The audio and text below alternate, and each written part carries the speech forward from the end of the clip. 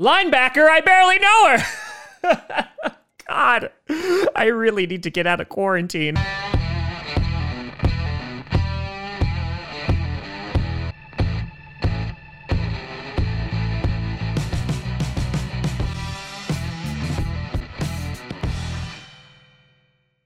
Grassy Posse Packer Nation, welcome to an episode of Packcast, the podcast where you don't have to be a Packers fan, but it sure does help. I'm your host, Tim Grassy. And today, as promised, calm down, we're going to take a look at 5 linebacker prospects that the Packers could target on day dos. That's 2 for our Spanish-speaking friends. But before we get into that, I just want to give you a breakdown of what this week is going to look like, because it's draft week, baby! It's draft week. So here's what it's going to look like. Today, obviously, we're going to have the linebacker episode. Also hoping to get out the episode of Coach. I got to do a lot of editing. I might not be able to, but we're going to try. Tomorrow, we're going to take a look at the top 5 most likely players that the Packers will select at 30, as well as a reaction video. Wednesday, we'll have the final Packers 7-round mock draft, as well as a live stream. Wednesday night, the night before the draft, it will be a night of too many mock drafts. I'll be here. You hopefully will be there. We'll sit here and we'll mock until the cow comes home. No, seriously, has anyone seen the cow? We're worried. Please inform the authorities if you have. Then on Thursday, we'll have a final mock draft, which will be the first round mock draft. Then we'll have we'll be live streaming for the first night of the draft, followed by player breakdowns from our selection on Thursday. Then on Friday, we'll be streaming the second night of the draft, as well as all of the player breakdown videos. And then on Saturday, we'll have probably 6 player videos, considering we have 6 draft picks that day. So let's get into what we're doing today. Let's look at linebackers. So when I compiled this list, this is just 5 guys that kind of seem to me that not be so much of a reach if we were to go there on day 2. Now, I will tell you that I didn't look at every single linebacker. A lot of them obviously were edge rushers or outside linebackers. I was primarily focusing on either inside linebackers or guys who could make the transition over to inside linebacker, and I think that they could do it well. So with that being said, let me shut the hell up. Number 1, we got Zach Baun, the outside linebacker from Wisconsin. And you're like, wait, Tom, what? You just said you're looking at inside linebackers. Yeah, I think he can make the transition, guys. 6'2", 238 pounds, ran a 4.65 40. He would obviously have to move inside, as primarily his main function was being an edge rusher. The guy, you know what? In some way, he reminds me of Ty Summers a little bit, in that his motor is so ridiculously off the chart. I love the way this guy is a 3-down back, which is obviously what the Packers need and are looking for. And that's one of those things that I constantly look in players, especially on the defense, is that can they be guys that are just like constantly going? There are a few guys that are watching here that were gassed like in the second half, and that's not what I want. In 2019, I had 52 solo tackles, 19 and a half of them for a loss, 12 and a half sacks, 1 interception, 1 touchdown, which was a pick 6, and 2 passes defended. The guy, if you want to see any highlights and don't want to bother looking at actual game tape, you could just check those out. The guy hits like a damn freight train. He has great burst. Now, my concerns are 2 things. 1, he had a diluted urine sample at the combine. He blamed it on drinking too much water. I don't know what that means, but I mean, that might raise some red flags that the Packers might be like, maybe not. And 2, he's obviously not a true inside linebacker. While I think the guy is a dynamic playmaker, the big thing for me was that he could drop back into coverage. That wasn't bad. His coverage skills weren't terrible. But again, when you're looking at the outside linebackers and potentially moving them inside, you don't want to draft a guy, put him out of position, and then because of that, he plays significantly worse. So for example, lots of people have asked me, are we going to move Rashawn Gary to the inside, right? Or will we move Clay Matthews to the inside? Clay Matthews was serviceable on the inside, absolutely, but the problem is that that's not where his strengths were. And it's the same exact thing with Rashawn Gary. Moving a guy who's an edge rusher, or that's where his talents are best utilized, it doesn't really make a whole lot of sense. I think Baun could make the transition into an inside linebacker, but that is one of those concerns. And so because of that, people who were saying, let's pick him on day 1, that's why I'd have a little bit of a reservation and may go for day 2 and round 2. Then the second guy, we got Jordan Brooks, the inside linebacker from Texas Tech at 6 foot, 240 pounds, ran a 4.54 40. He had a shoulder injury this season. This guy reminded me a little bit too much of Blake Martinez. in that he's a great tackler. In 2019, only played 11 games because, like I told you, he was out with an injury. Had 66 total tackles, 20 of them for a loss, and 2 fumble recoveries.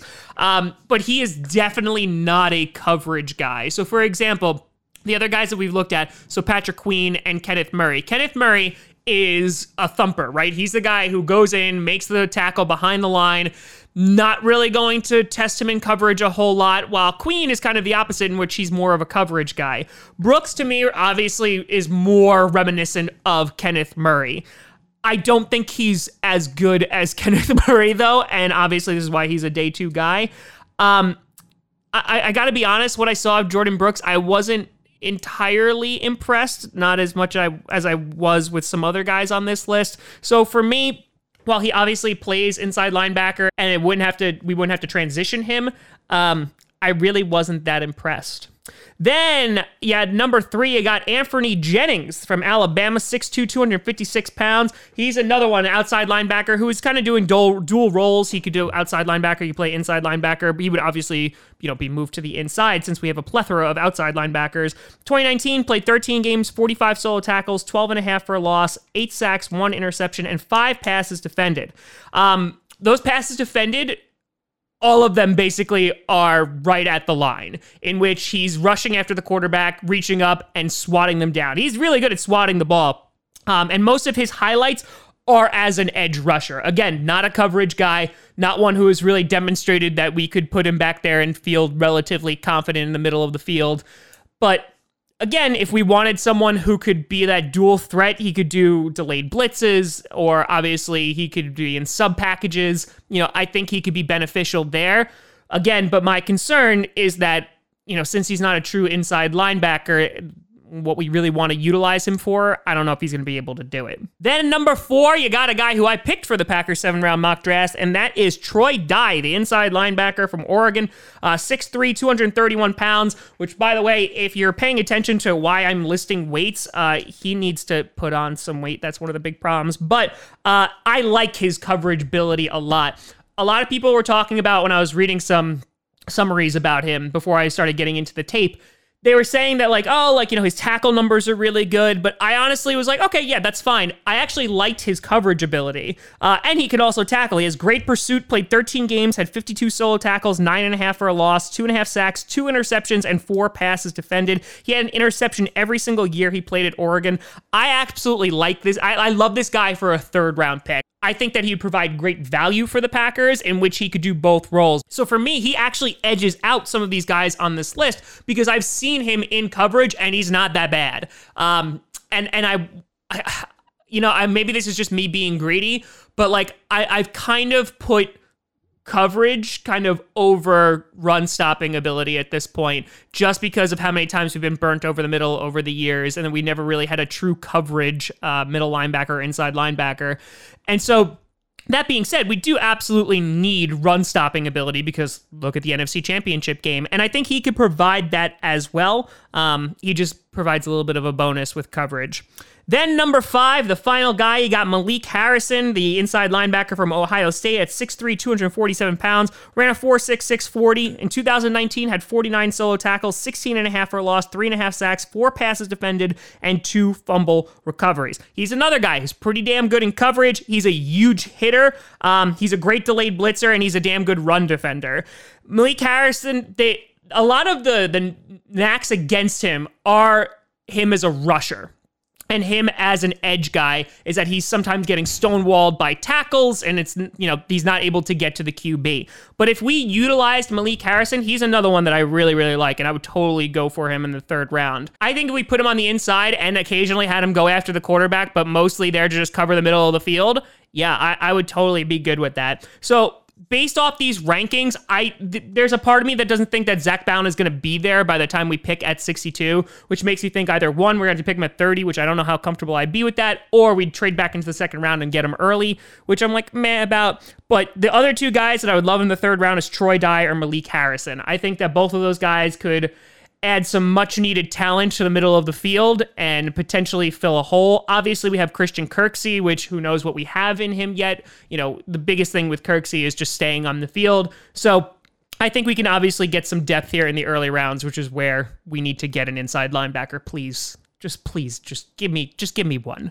But let me know what you think down in the comments below. You can always find me at TomGrassiComedy.com or at TomGrassiComedy on all social media you see down below. Check out Patcast on SoundCloud, iTunes, Google Play Music, Spotify, and of course YouTube. And a big shout out and thank you to all the Patreon members or at patreon.com/TomGrassiComedy. But thank you so much for watching. I'm Tom Grassi. And as always, go Pack, go.